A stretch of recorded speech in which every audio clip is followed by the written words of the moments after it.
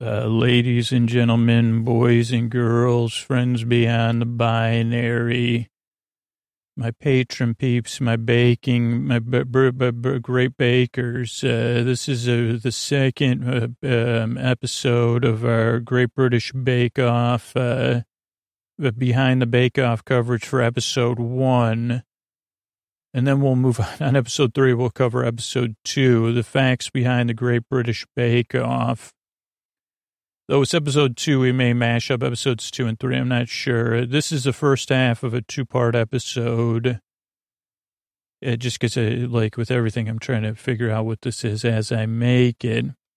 And thanks everybody for your feedback. I know this is really lulling stuff, and this is even more lulling because we get into the facts behind our stuff that came up that I put, that I said, well, I want to learn more about that. On this episode. And one of those things was Bristol, because Bryony's from Bristol, or Bryony did a biscuit about Bristol. And it did make me wonder, what are some of the things you would see in Bristol? Because Bryony featured some of the landmarks. And so I'm over here at visitbristol.co.uk. And right now I'm at the Bristol landmarks, but maybe we'll even learn more because I love, so one day, hopefully I'll visit these landmarks. We'll read through them. Oh yeah, here it is. This is definitely, some of these were on there. So we know everyone likes to see famous landmarks in Bristol, and in Bristol we have plenty for you to tick off your list. From the majestic and world famous Clifton Suspension Bridge, to the Georgian Queen's Square and the beautiful Cabot Tower. So here's the top list. There's 24 results. So there's Brunel's SS Great Britain. That one is in Harborside. Step aboard the world's first great ocean liner, dating back to 1843. You could, whoa, boy, climb the rigging. That's cool. Head deep into the dry dock and meet Victorian passengers. And there's 2 additional museums. I love, oh my gosh, so there's going to be Victorian passengers. So that would definitely be on my stop because that sounds awesome. And climbing the rigging, you got to be kidding me. Okay, Queen's Square is in the Old City. It's a magnificent Georgian park area in the heart of Bristol, surrounded by trees and cobbled streets. The Clifton Suspension Bridge is in Clifton. It's a world-famous bridge, iconic symbol of Bristol, designed by Isambard, designed by Brunel in 1831 and completed in 1864 after his death. Then we have the Gloucestershire County Cricket Club, a triple alliteration there. Professional cricket located in Bristol. That would be nice to go see a cricket game. That's in the M4, M5 corridor. St. Mary Redcliffe Church, one of the most beautiful churches in all of England, and one of the finest examples of Gothic architecture. Then we have Cabot Tower and Brandon Hill, a century-old 105-foot tower set in the gorgeous parkland of Brandon Hill near Park Street in the West End. Bristol Central Library, the Central Library, Learning Center, Learning Center, Children's and Music and Business Art, Local History Libraries. And drama collection, family history reference.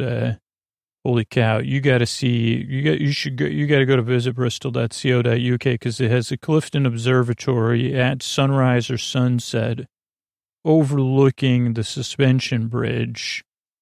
And absolutely beautiful beautiful, British tourist attraction, Camera Obscura and cave, and sits above Avon Gorge, superb views of Bristol. Wow, I got to check that out. Then the Bristol Cathedral, much more than a fascinating building. It's a fine example of a hall church, a center of Bristol history, civic life, and culture. You got the Bristol Old Vic Theater, the oldest working theater, showcases cutting-edge theater. Harrows Bridge, a pedestrian footbridge that spans Bristol's floating harbor, named in honor of Pero Jones.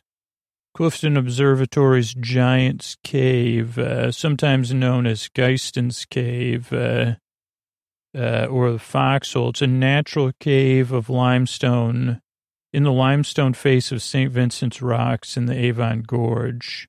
Clevedon Pier is the most beautiful pier in England, according to some people. It's the only Grade 1 listed pier you can visit. Stunning views. George Mueller Museum.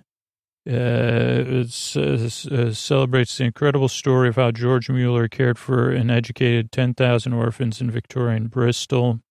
The Camera Obscura Museum is only one of 3 working camera obscuras in the UK. A marvelous piece of Victorian engineering, has sat on top of Clifton's Observatory Tower since 1828. The Castle Bridge, with its striking form snaking over the river. Castle Bridge connects the areas of Finzel Reach and Castle Park.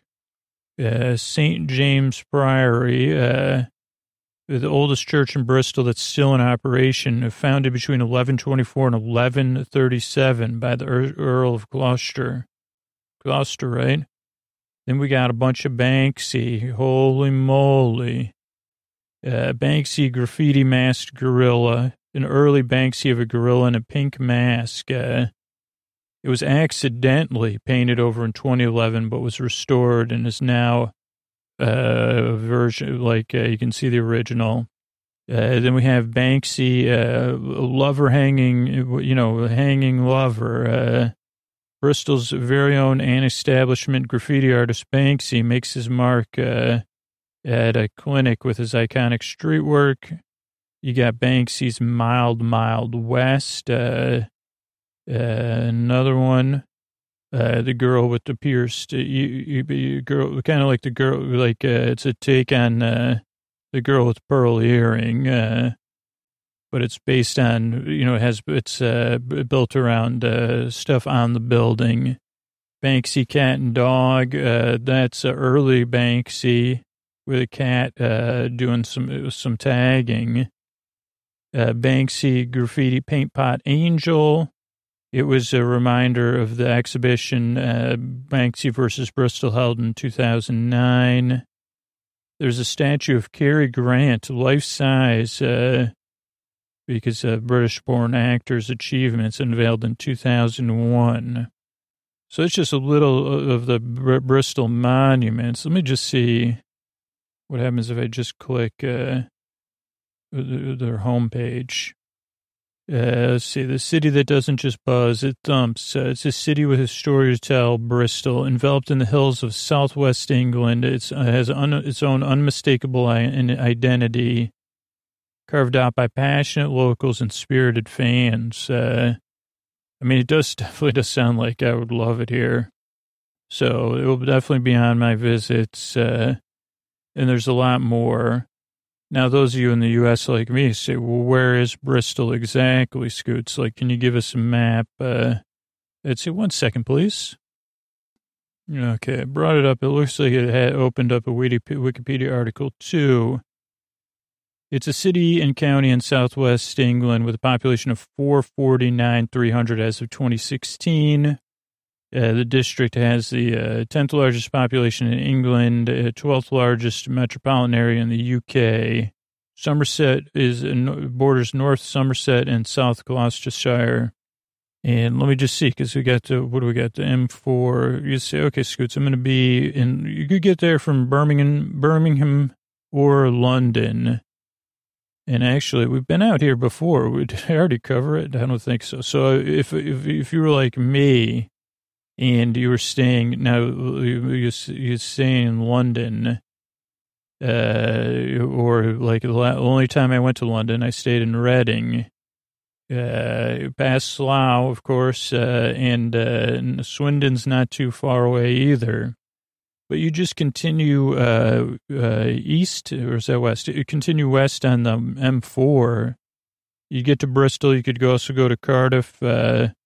So how many miles? I don't know. You want me to do that? Let's see. London's 5,000 miles from where I am. I don't know. But yeah, it doesn't look like, it looks like, let's see. I mean, Reading is like 1/4 of the way from London, I would say. But yeah, you could do, let's see, I'm trying to think of other places I've been that were on the way. You go Reading. Is Newbury has some old stones there? Like one of the Newbury Monument, maybe? Newbury? Maybe not. I don't know if there's a train. I mean, I would guess that a train goes along the same way as the M4. But yeah, it looks like a nice drive. I mean, I'm trying to just see the other sites. Marlborough. So yeah, I mean, it's definitely worth checking out. So that's a little bit about that. Well, let's just get this icing stuff straightened out before I forget, which will be the next episode.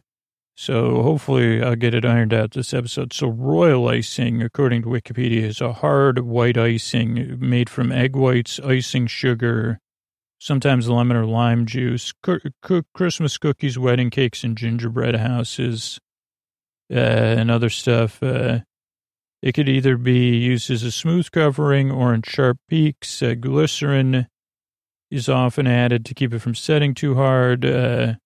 When placing the icing on cakes, marzipan is usually under the royal icing to prevent discoloration of the icing. Proportions are usually 2 egg whites to 1 teaspoon of lemon juice, 1 teaspoon of glycerin, and 1 pound of sugar. Wow. Let's see. You could also use meringue powder, which is, I think the last time I made it, that's what I used. So it is okay to use it. So that's royal icing. Meringue powder, hard, flat, I guess. I know I've covered this before, but I can never remember this. So now I lost my page. Buttercream is icing or filling. And there's a few different ones. There's a simple buttercream, creaming together fats, butter, margarine, or vegetable oil, powdered sugar, typically twice as much sugar as butter by weight. So it's just butter. I don't think I've made buttercream then. You could also add flavorings. Some call for cream or non-fat milk solids, flour, or meringue powder. And there's also 3 types of, this is really big. So this is good because I was wondering this for future episodes. There's also 3 types of meringue-based buttercream: Italian, Swiss, and American. Italian and Swiss meringues must be cooled to room temperature in order not to melt the butter, which has a variable melting point, and then it's subsequently beaten in. The American buttercream is a no-cook method, in which means there's no risk of melting the butter. There's also French buttercream, which is made with whipped egg yolks. Custard-based buttercream is prepared by beating together pastry cream, softened butter, and may be sweetened with confectioner's sugar. And then I think the last one I was going to look up was fondant. I'll try to mix in non-food ones with these. Sorry, I'll put a warning on these. I mean, I guess it's a Great British Bake Off. Fondant icing, commonly referred to as just fondant, is an icing used to decorate or sculpt cakes and pastries. It's made from sugar, water, gelatin, vegetable fat or shortening, and glycerol. It does not have the texture of most icings. Rolled fondant is akin to stiff clay. When poured, fondant is a thick liquid. In the French, it means melting. And yeah, there's a bunch of it, but it's the hard stuff that, used to shape stuff. I don't know, but that probably is different than the other one, which I don't have here. Maybe I should read more. There's types. There's poured fondant is creamy confection uses a filling or coating. Sugar, water, stabilized with gelatin, glycerin, cooked to a soft ball stage, cooled slightly and stirred or beaten to incorporate air until it is an opaque mass. This is from Wikipedia.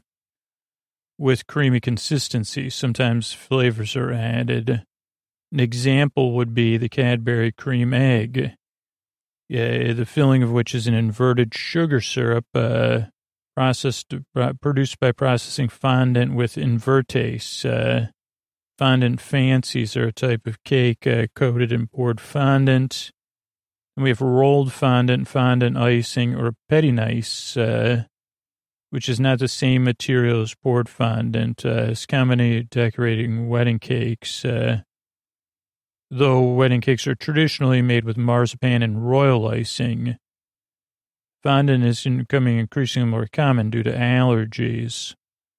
Rolled fondant includes gelatin or agar in vegetarian recipes, food-grade glycerin, which keeps the sugar pliable and creates a dough-like consistency.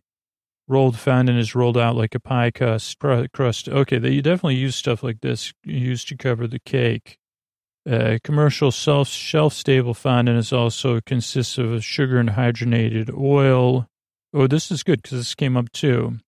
Marshmallow fondant is a form of rolled fondant, often made and used by home bakers and hobbyists. It's made by combining melted, shelf-stable marshmallows, water, powdered sugar, and solid vegetable shortening.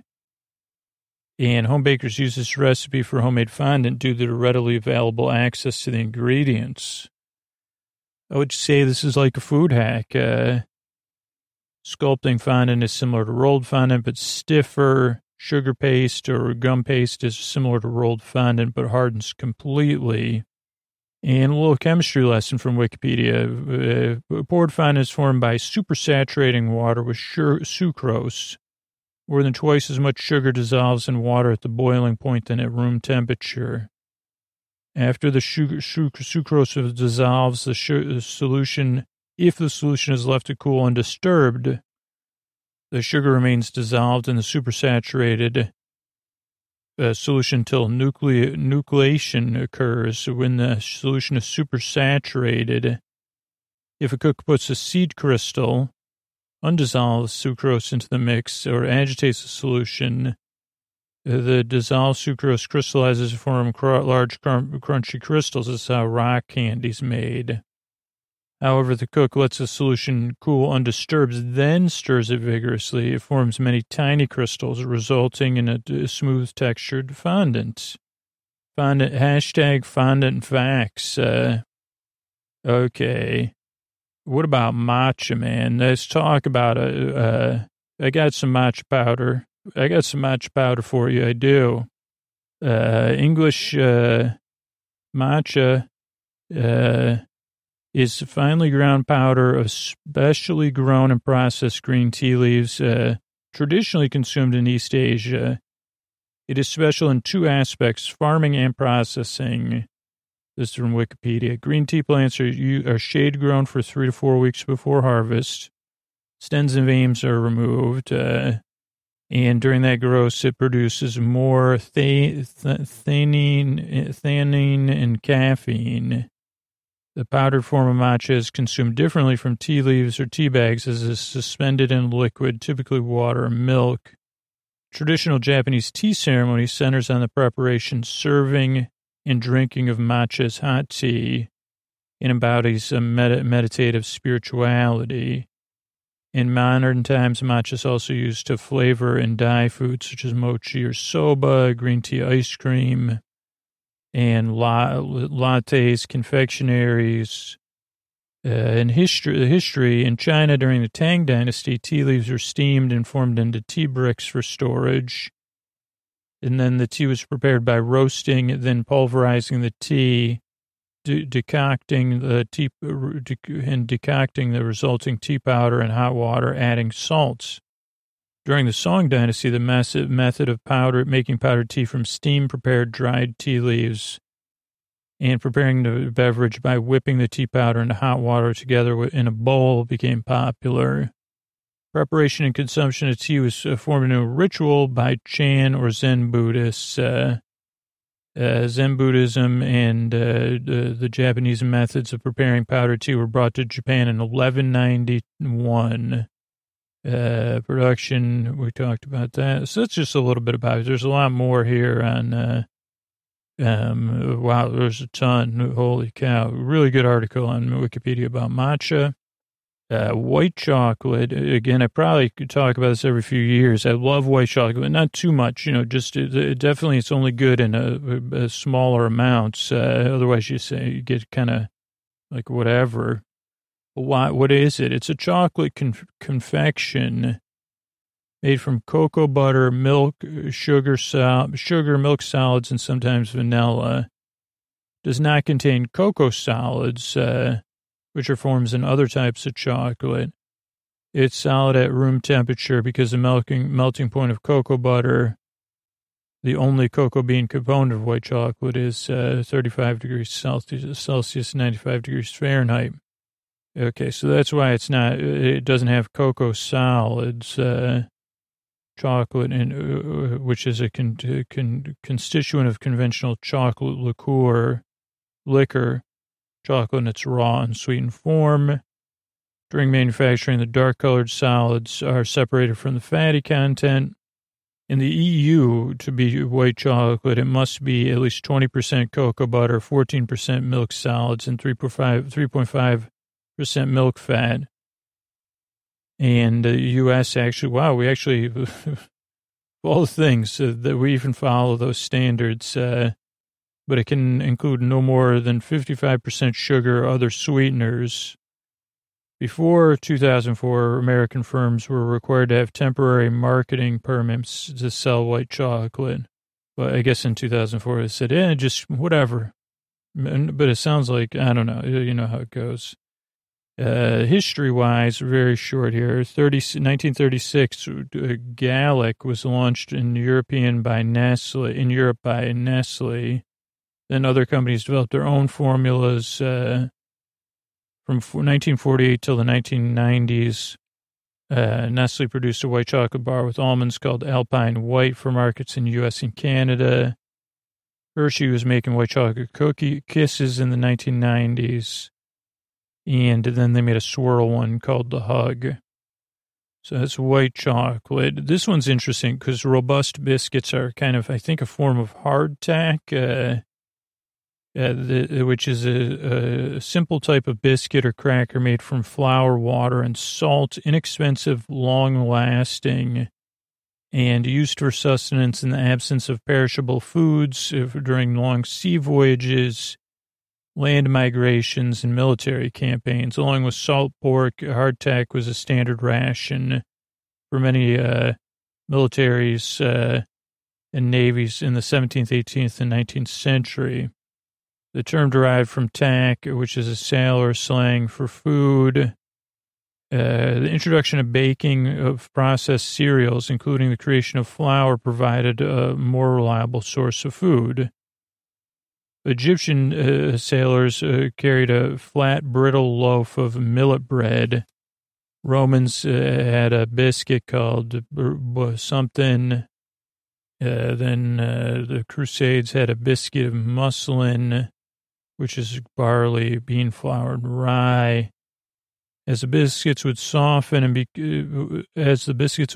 become more palatable with time due to exposure to humidity and weather elements, the bakers of time made the biscuits as hard as possible.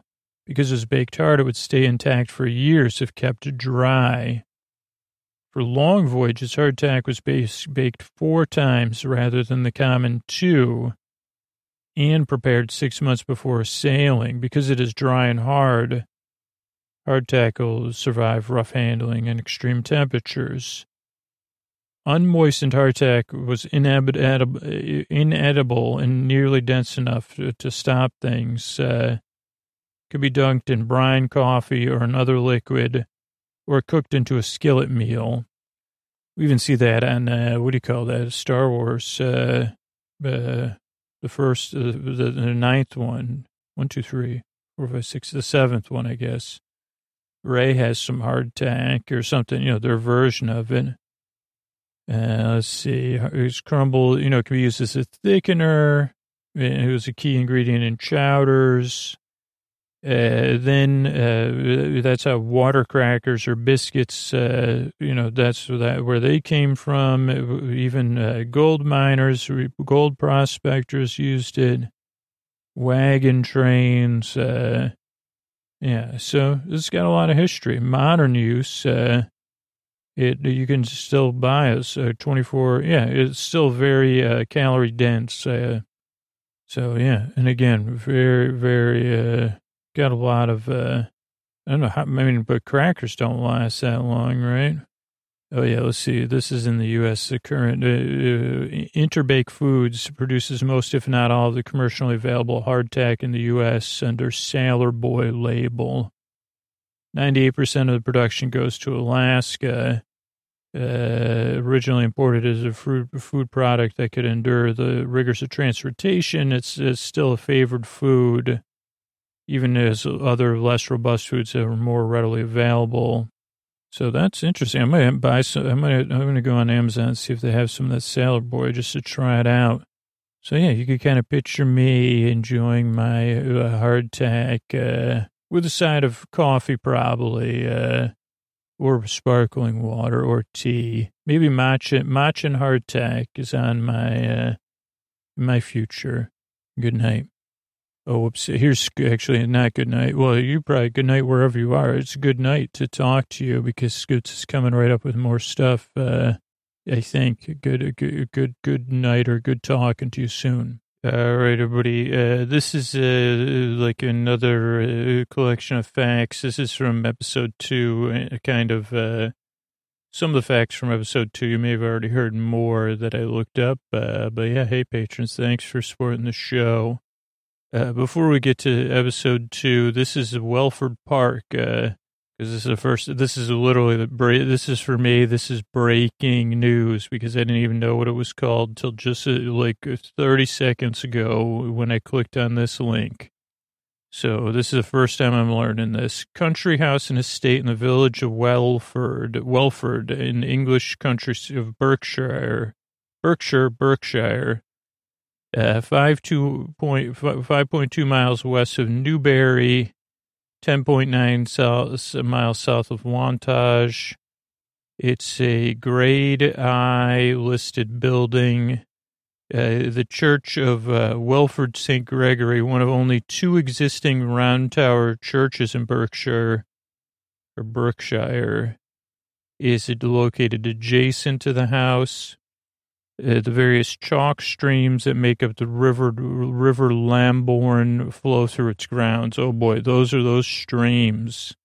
Oh, look at this. We might spend most of our time talking about this. The state opens its grounds to the public every year for about 4 weeks to enable visitors to see the carpets of snowdrops that line the riverbanks and flow through the woods. So we're going to go back and do some of that, but it's the site of a monastic Lagrange that belonged to Abington Abbey from the Anglo-Saxon times. Henry VIII used it as a hunting lodge. Later was granted to Sir Thomas Parry, comptroller of Queen Elizabeth I. It was his main residence, then his son moved in. Welford was used as a dower church for his mother. The existing house dates from about 1652. Oh, snowdrops are right in here. Perfect. So there's a lot about the history. Welford Park is a private residence, and for most of the year, its grounds aren't open to the public. However, in a tradition that is now over 50 years old, the grounds are now open to enable visitors to. This could be a good on-location episode if I could get over there. I don't know when it is. Maybe 2022. The grounds are open to enable visitors to view the year's bloom of snowdrops and, to lesser extents, aconites, flowers that thrive on the chalky soil, forming a white carpet across the state's riverside beach woodland. The actual dates vary from year to year, depending on the state of the blooms. In recent years, the park has been open for about 4 weeks from late winter, from Wednesday to Sunday.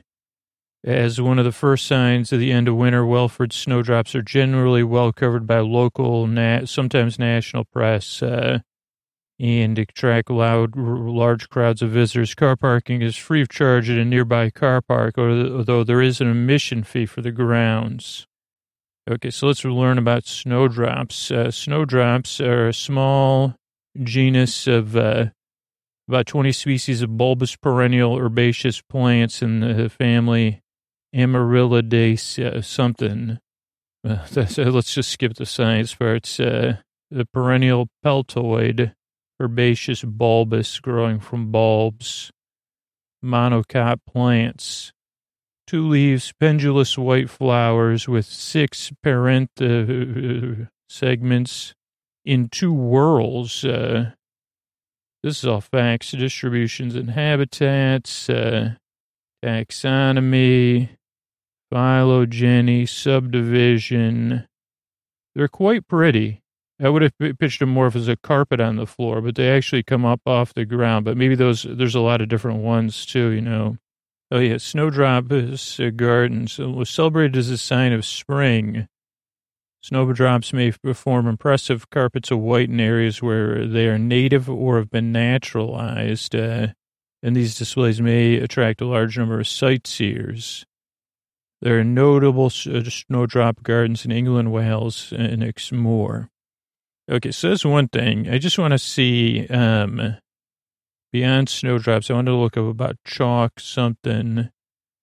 Oh, chalk streams. And then I want to see exactly what this is. Chalk streams are rivers that arise from springs. Oh, boy, you know we love springs in landscapes with chalk bedrock. Since chalk is permeable, water percolates easily through the ground to the water table. And chalk streams therefore receive little surface runoff. As a result, the water in the streams contains very little organic matter, and sediment is generally very clear. And the beds of the river are generally composed of clean, compact gravel and flints, which are good for spawning areas for fish. Since they are primarily fed by aquifers, the flow rate, mineral content, and temperature range exhibit less seasonal variation than other rivers. Mildly alkaline and chalk streams of England, although they generally originate watercourses from chalk hills, including winterbournes, streams, and rivers. The term chalk stream is used for larger rivers, which would normally be too large to be considered a stream. Chalk streams of the southern England chalk formation in Berkshire, Hampshire, Wiltshire, and Dorset. There's a lot of them. Wow. I mean, this is actually the stuff I'm into. How did You Sleep With Me keep going into 2080? Well, Scooter did that series of chalk stream episodes that spanned 14 years, funded by the BBC 12, which that worked out. Okay, let's see where Welford is, though, physically, for those of us that don't know anything, which is including me. Like, compare, like, what airport transport, it's on the M4. RAF Welford is, U.S. is there. Village was formerly served by the Welford Park Railway Station, but British Railways closed that line in 1960. Now, where you can park for the flower display. But yeah, how do you get there? I see a map within, well, that's just within the county. River Lambourne, town in Newbury. I'm just going to look up a map on the old map system here. Okay, oh boy, I clicked the wrong button, of course. Trying to close the thingamajig. Yeah, I just want to look at how do you close the sidebar when it's not on an app? Well, I guess they're not going to let me do that. Okay, Newbury's pretty close. So where else? What are we looking at? Southampton and Portsmouth are south of it looks like. Birmingham, excuse me. Oxford, oh, okay. Oxford's not far away. So it's not too far. It's kind of due west. Oh, it's Reading. I stayed in, the only time I went to London, I actually stayed in Reading. So just continue on the M4 West. Would take a train into London to do touristy stuff. Yes. And then so, probably drove by there when I went to Oxford to visit, not to go to Oxford. Let's see, Newbury. What else? Swindon. What's Swindon famous for? Who knows? Well, you know, good work. So yeah, that's a little bit about, Welford Park. And what else? So series 9, we're going to get back to episode 2, cakes, burfi. Anthony worked on a burfi, which is a dense milk, based sweet from the Indian subcontinent, from the Persian word for snow. It can be enhanced with fruits such as mango or coconut, nuts, spices. There's a lot of different types of burfi. And yeah, there's even a book about it. Or it could be barfi. It's spelled with an A or a U. Turon. Bryony was working on a Turron, which is a Southern European nougat confection made from honey, sugar, egg white, toasted almonds, or nuts in a rectangular tablet or round cake, consumed as a traditional Christmas dessert in Spain and Italy. It's known in Turon, Toro, Tyrone. Probably was Tyrone originally. Like, that's probably how I'm supposed to be saying it. It's all derived from the Latin torrer, torrere, to toast. Isorum is could be from a Islamic Spain Muslim recipe, turun, Turun, or possibly ancient Greek recipe. It can be a variety of consistencies and appearances. Traditional Spanish turun, though, could be hard with a compact block or soft, where the almonds are in a paste. And it looks familiar. I mean, I don't know when the last time I had it. Also, that's right. Isn't that what banana lumpia is? Turon? Cashew turon. No. Philippine is a bar of marzipan with cashew nuts. Yeah, but a derivative, but a different one is turon, a dessert lumpia. Yeah, I knew that, which is banana or plantain, brown sugar, and wrapped and fried. Yeah, Ricky that I worked with in my day job, when we'd have a potluck, he would bring it. So thanks, Ricky. Okay, what else? What is this? This has its own thing. Oh, no, pina colada. Pina colada, strained pineapple, getting caught in the rain. Pineapple, coconut, white rum. Preparation. I don't want to read. I can't read any more about this. I mean, no, that's my favorite, pina colada. That's like what I like. Hawaiian shirts. Aloha shirt or Hawaiian shirt is a dress shirt originating from Hawaii. Mostly short-sleeved. History that can be traced to the 20s or the 30s. Also called the Aloha shirt. So I'll link you could link to it through, this is all from Wikipedia. What about Black Forest? We had some Black Forest cake recently. Now it's from a box, and it was not made into it was just a mix, and it just was a little dry. It was not a Black Forest gâteau or a cake, which is a chocolate sponge cake with a rich, definitely didn't have a rich cherry filling. Typically, Black Forest gâteau consists of several layers of chocolate sponge cake sandwiched with whipped cream and cherries, decorated with whipped cream and cherries and chocolate shavings. Sometimes you use sour cherry too. It's not named directly after the Black Forest mountain range, but maybe as a name from a liqueur that's distilled from tart cherries. So,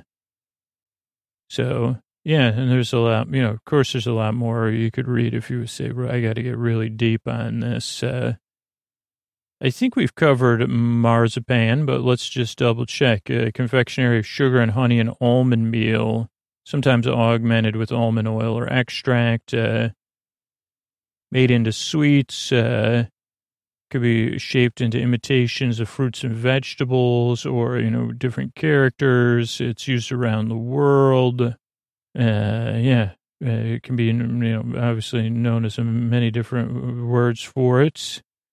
There's stuff about it, there's tons of things. But to produce marzipan, raw almonds are cleaned by sieving, air elucidation or something, or other ways, immersed in water with a temperature just below boiling for about 5 minutes, aka blanching, which loosens almond skin, which is removed by them passing through rubber-coated rotating cylinders.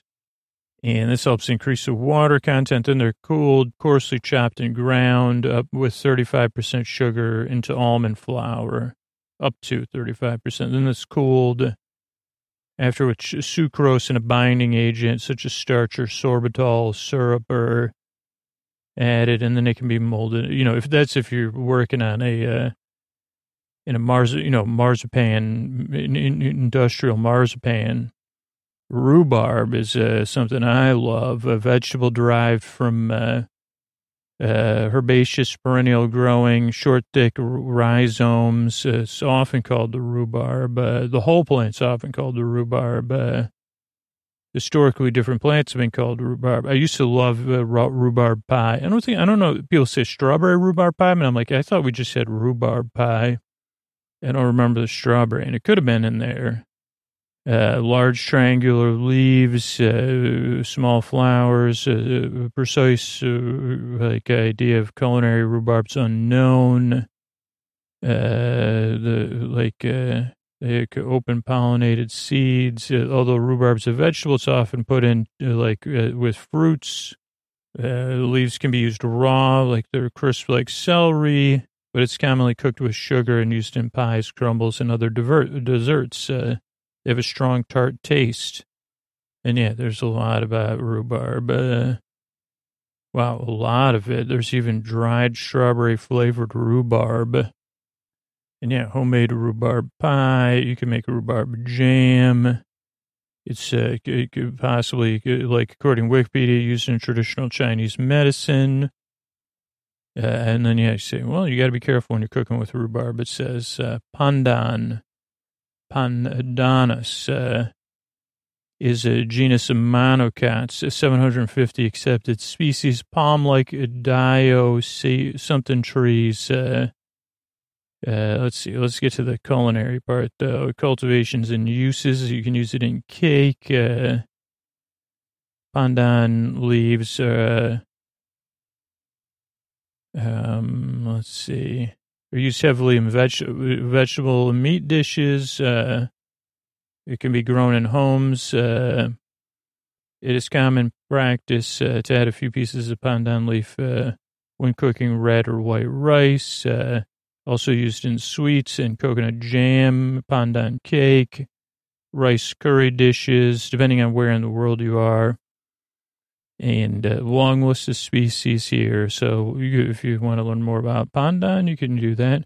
Chiffon cake is a light cake, vegetable oil, eggs, sugar, flour, baking powder, flavorings, butter or shortening. As a result, chiffon cakes, as well as angel cakes and other foam cakes, have a fluffy texture by having egg whites beaten separately and still stiff and then folded into the batter before baking. So its aeration properties rely on both the quality of the meringue and the chemical leaveners. Its distinctive feature is because of vegetable oil, instead of butter or shortening, which makes it difficult to beat the air right into the batter. The chiffon cake combines methods used with other sponge cakes, baking powder. Oh, I just said that. Yeah. Characteristics, high oil and egg content make it a moist cake, as oil is a liquid even at cooler temperatures. They don't tend to harden or dry out as traditional butter cakes might, so they last longer. Lemon chiffon or, chiffon cupcakes. So that was what Kim Joy was working on, though. Yeah, okay, let's do a couple more here. Yuzu. We may have talked about this too, but it's a citrus fruit in the family it's in a plant family, of course. It's believed to originate in central China as a hybrid of a mandarin orange and I Chang papeda. It's also called yuha in Korean cuisine. Yuzu, I think it's right. Yuzu or uzu. The fruit looks something like a small grapefruit with uneven skin. Could be yellow or green, depending on how ripe it is. They're very aromatic. They form an upright shrub or a small tree. And let's see what else. Cultivation, variety, use. Rarely eaten as a fruit in Japan. It could be used as an aromatic zest in the way, or like a juice, as a lemon juice might be used. It's tart and fragrant, closely resembling that of grapefruit with overtones of mandarin orange. It's an integral ingredient in citrus-based sauces like ponzu and yuzu vinegar. In Korean cuisine, it can be used in tea, marmalade, sugaring, peeling. Can be used in a dish where it's sugared, peeled, depulped, and thinly sliced. It's mostly known for its characteristically strong aroma, and the oil from its skin. It can be marketed as a fragrance. You can even bathe with it, which, I mean, that sounds great to me. Okay, let's see. One or two more things. We did Black Forest. What am I missing here? Genoise. Genoise. Genoise. Genoise is a kind of Italian sponge cake named after the city of Genoa, associated with Italian and French cuisine.